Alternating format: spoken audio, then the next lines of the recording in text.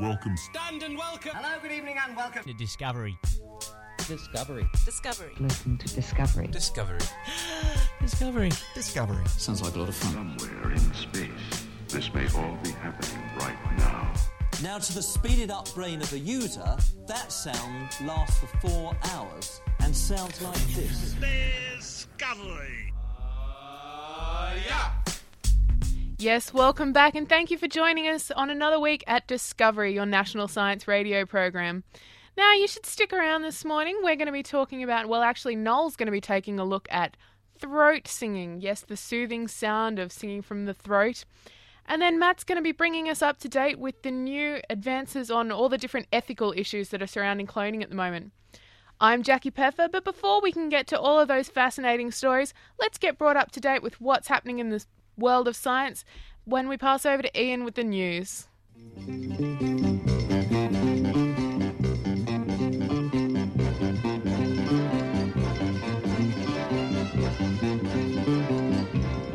Psychiatrist Yvonne Ulrich-Ley at the University of Cincinnati says that eating sugar lowers your stress levels, except no substitutes.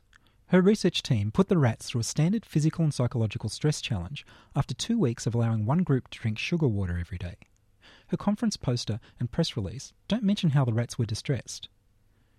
The stress hormones, called glucocorticoids, were measurably lower in the rats who drank sugar water than in the rats that drank saccharin or plain water. The best guess is that glucocorticoid production is lowered by the body's mechanism to control sugar in the bloodstream, but only more research will tell us for sure. These stress hormones help the body defend itself under difficult conditions, but they have harmful side effects when the stress of modern life goes on for just too long. Too much stress can cause abdominal obesity and lower your immunity to disease.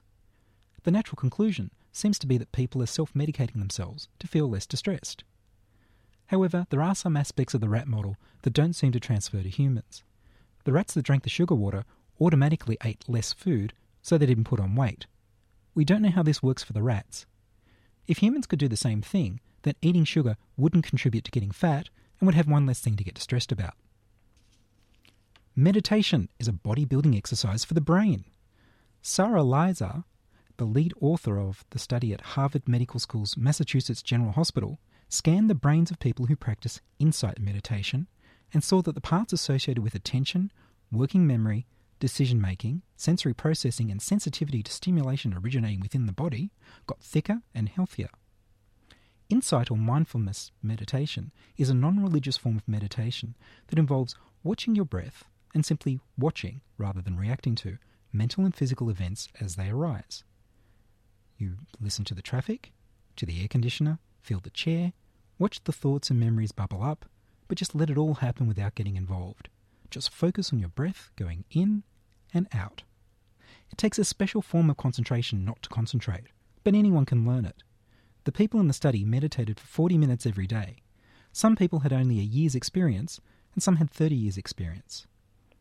The scans showed that their cortexes were thicker than the people who didn't meditate.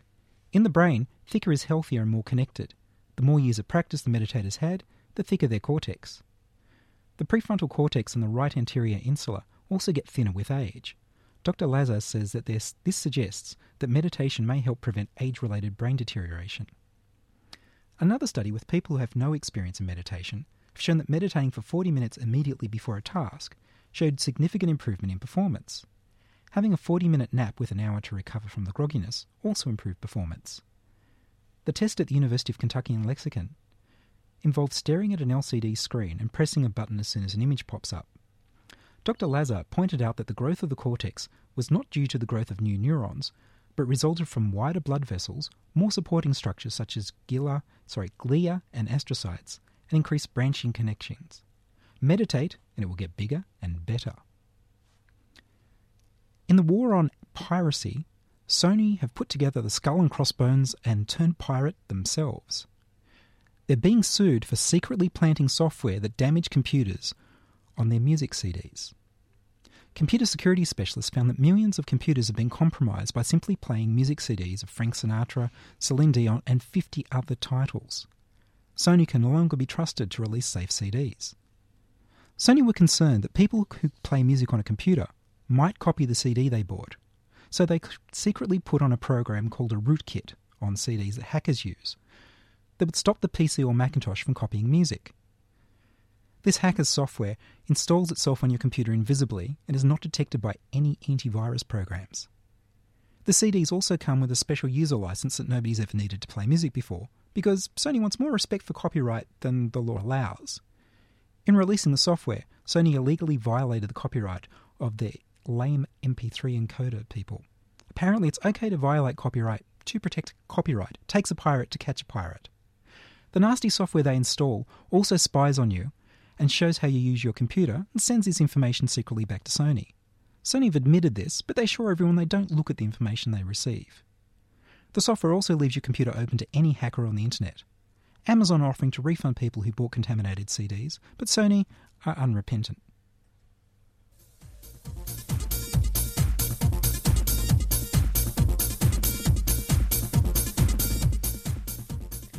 Thank you for the news, Ian. Now, Noel's got an interesting story for us this week, and with a bit of a sound that you won't believe. It's all about throat singing. So over to you, Noel.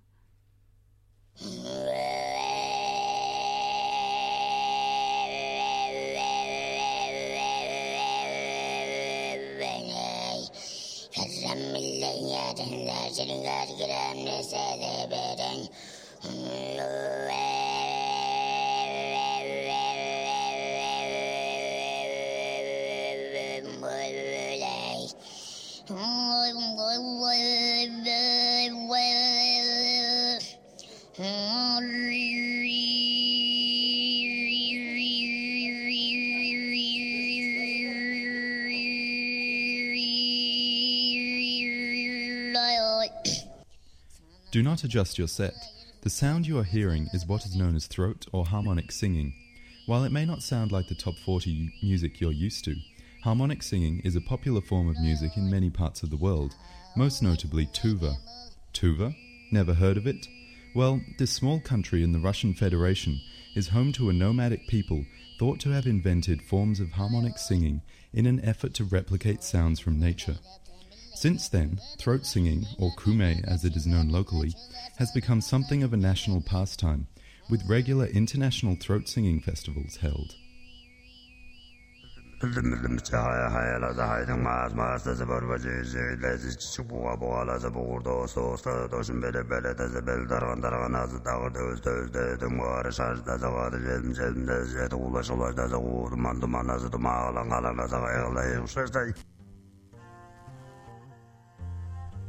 In order to explain the basics, I'll first need to tell you how we as humans make sounds. Basically, there are two types of sounds we can make. By passing air through a gap in the lips, we can whisper or whistle. Speaking and singing make use of the vocal folds or vocal cords, as you might have heard them called. These are folds of flesh in the throat that can be made to vibrate at different frequencies by tightening the muscles around them. In speech or singing, we produce many frequencies of differing amplitudes in the range 0.2 to 8 kHz. So how does this apply to throat singing? Well, the vibration produced by the vocal cords sends pulses of air into the mouth where they can be modified to alter the sound before it comes out. It is possible to emphasize one of the higher frequencies so that it is heard above the others. By changing the shape of the mouth, different notes can be chosen. If you listen to the next example, you can hear a low drone accompanied by a very high-pitched sound.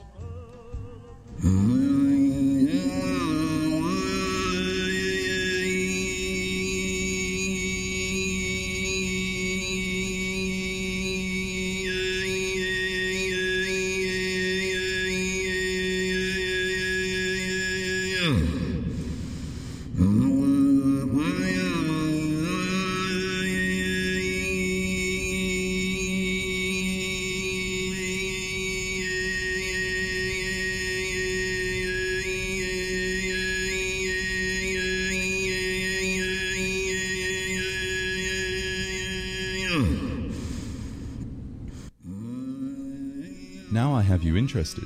You're going to want to know how to make some of these sounds yourself. Luckily, it's not too hard to get started. Open your mouth and sing a note as you would normally.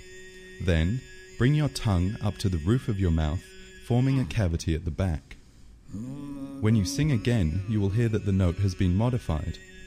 By experimenting with the position of your tongue and the shape of your lips, you should be able to isolate some high-frequency sounds. As I mentioned before, harmonic singing is popular in many parts of the world.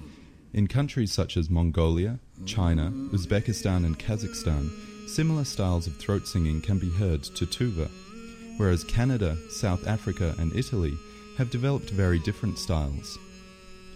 Interestingly, studies of Tibetan monks who use harmonic singing as part of their meditation have shown that their brainwaves are in sync with the frequencies that they are singing.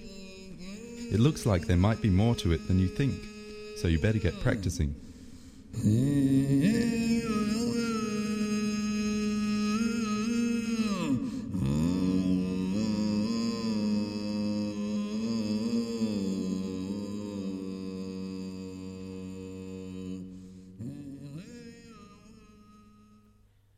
Well, that certainly was very different, so thank you, Noel. Don't forget, you're listening to Discovery, your national science radio program. Discovery is broadcast via 2SER in Sydney, and we're also broadcast via the Community Broadcasting Network. But now, we've got a special story about plants in space from our Canberrian correspondent, Tim Baines. Imagine trying to create a plant that could survive travel and life in space. Extreme temperatures, drought, radiation and gravitational pressures would pretty much eliminate every candidate plant on Earth. And that's why researchers at North Carolina State University are looking deep underwater for clues on how to redesign plants for life deep in outer space.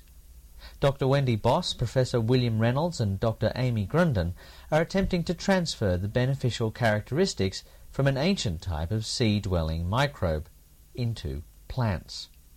The single-celled organism is called Pyrococcus furiosus, and it survives in the extreme temperatures inside underwater volcanoes. The research involves extracting a gene and expressing it in plants so they can make use of one of nature's best antioxidant enzymes. That enzyme is called superoxide reductase. Why do plants want to make this enzyme?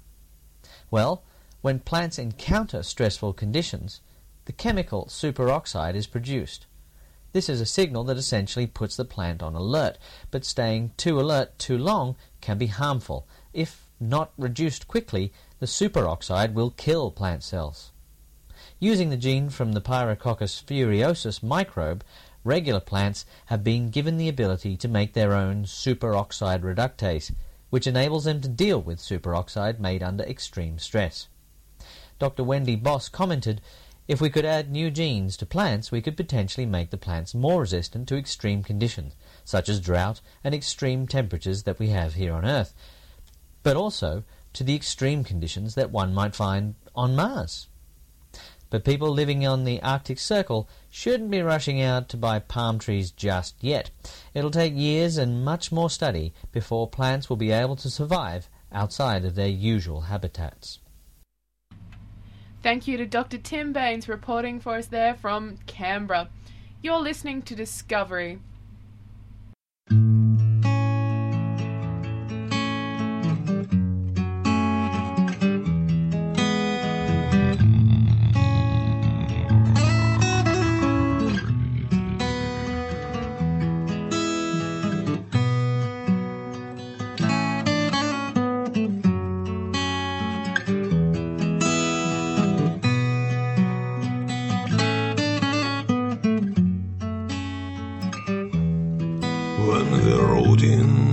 Bites hard and ambitions are low, and the resentment rides high, but emotions won't grow.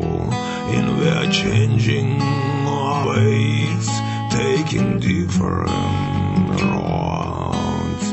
Then love will tear us apart again. Love will tear us apart again.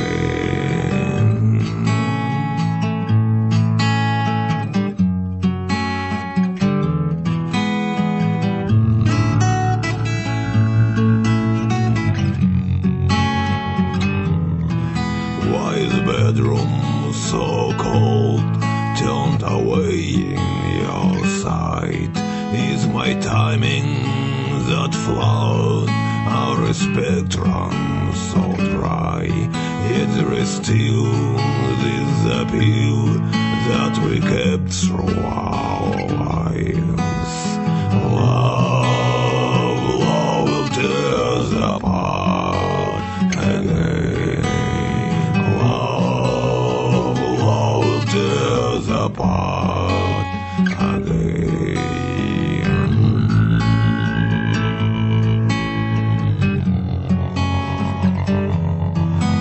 Cry out on your sleep, all my failings expose. Get a taste in my mouth as desperation takes hold. Is it something so good, just can't function no more?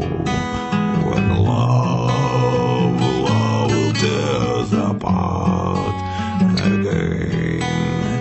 Love will tear us apart again. Love will tear us apart again. Love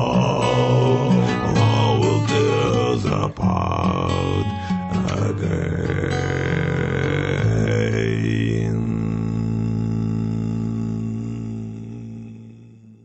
That was Love Will Tear Us Apart, performed Tuvan style by Yat Kar.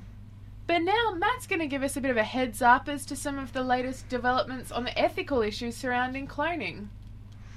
Yes, well, cloning. It's such a talked about thing these days, but in fact, it's an idea that's really been around for a long time. So cloning or similar ideas about people making life have been kind of stalwart stories of science fiction, pretty much as long as there's been science fiction.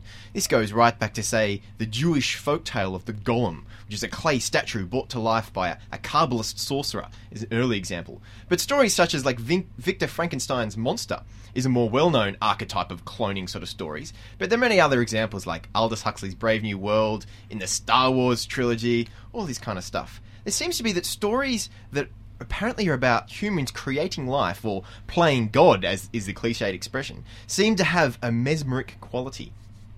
But what's happened most recently in the world of cloning, and in particular in human cloning? Because there's been, over the last couple of years, one of the leading groups in the world that are conducting cloning research. At this stage, mainly on cloning animals. This was the group in Korea that recently cloned a dog named Snuppy. So a few years ago, a sheep, Dolly, was cloned.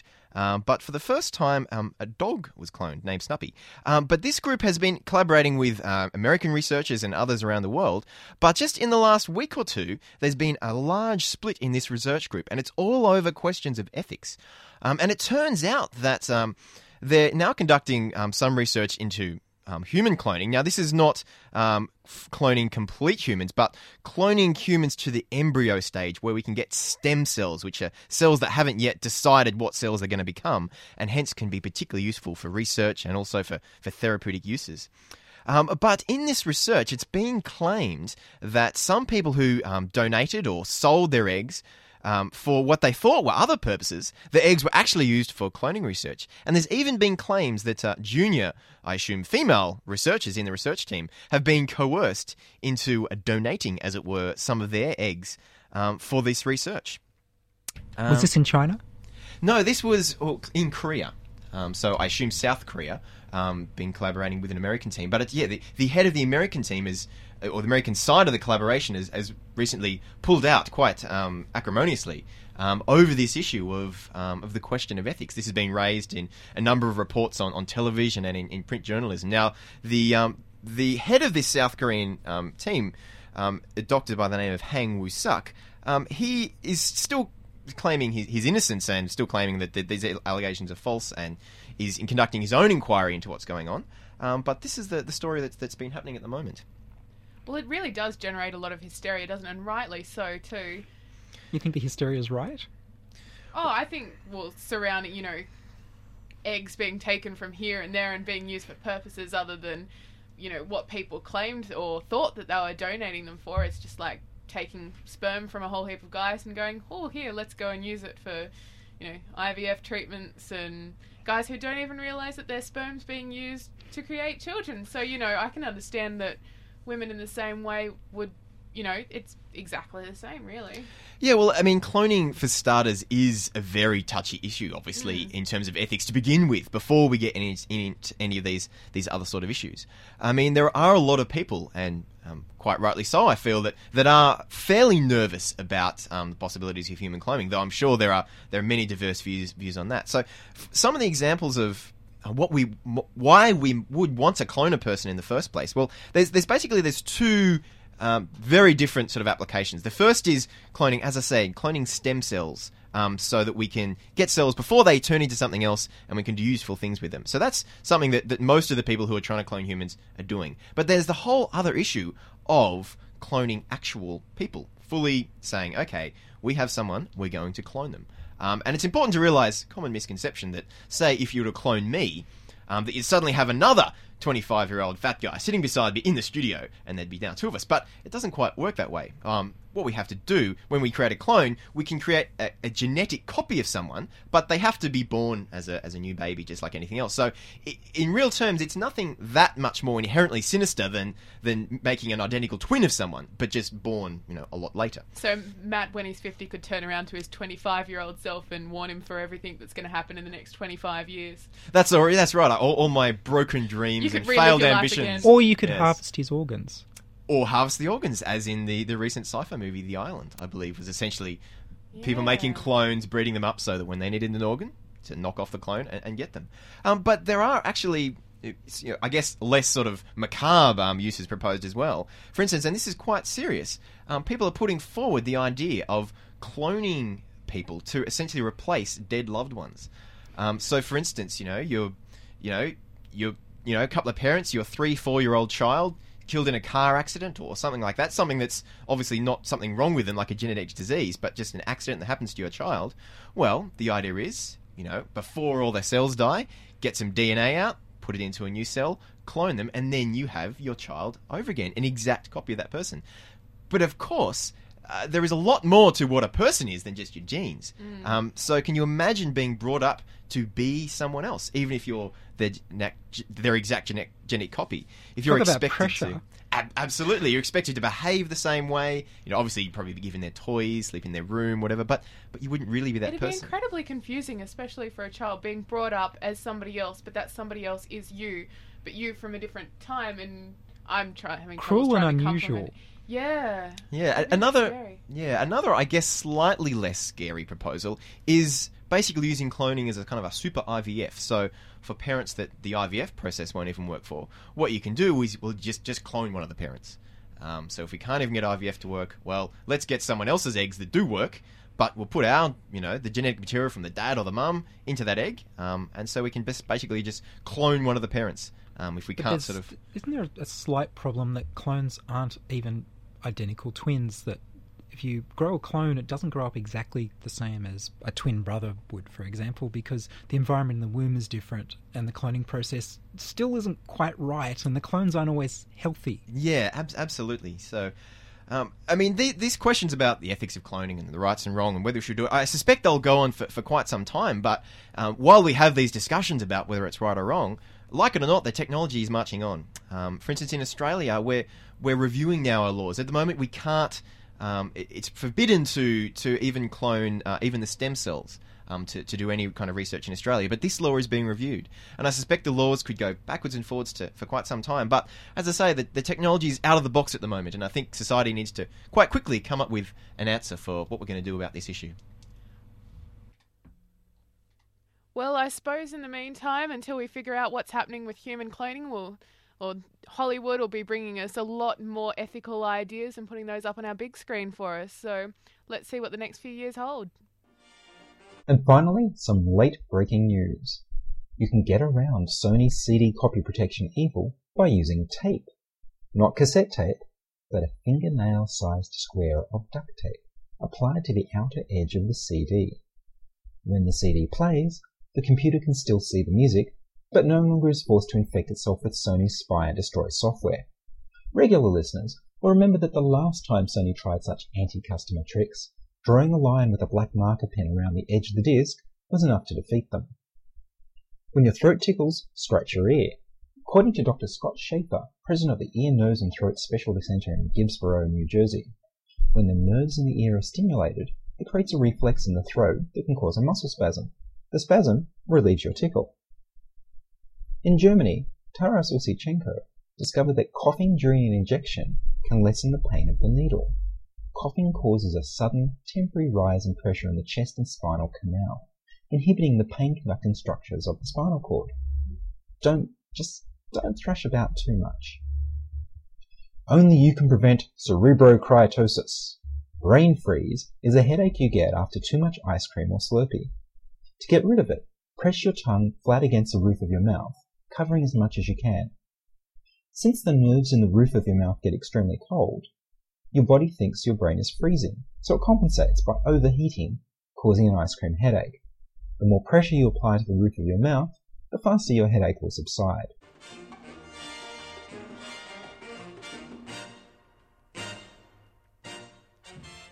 Thank you for listening for another week at Discovery. Contributing this week we had Ian Wolfe, Matthew Francis, Noel Hanna and Dr. Tim Baines. Producing the show this week was Ian in the 2SER studios in Sydney, with a bit of technical assistance there from Matthew Francis. You can listen to our shows at feeds.feedburner.com/Discovery Radio, and we're broadcast all around Australia via the Community Broadcasting Network. I'm Jackie Peffer and I expect to see you back here, same time, same place next week, for another show of Discovery.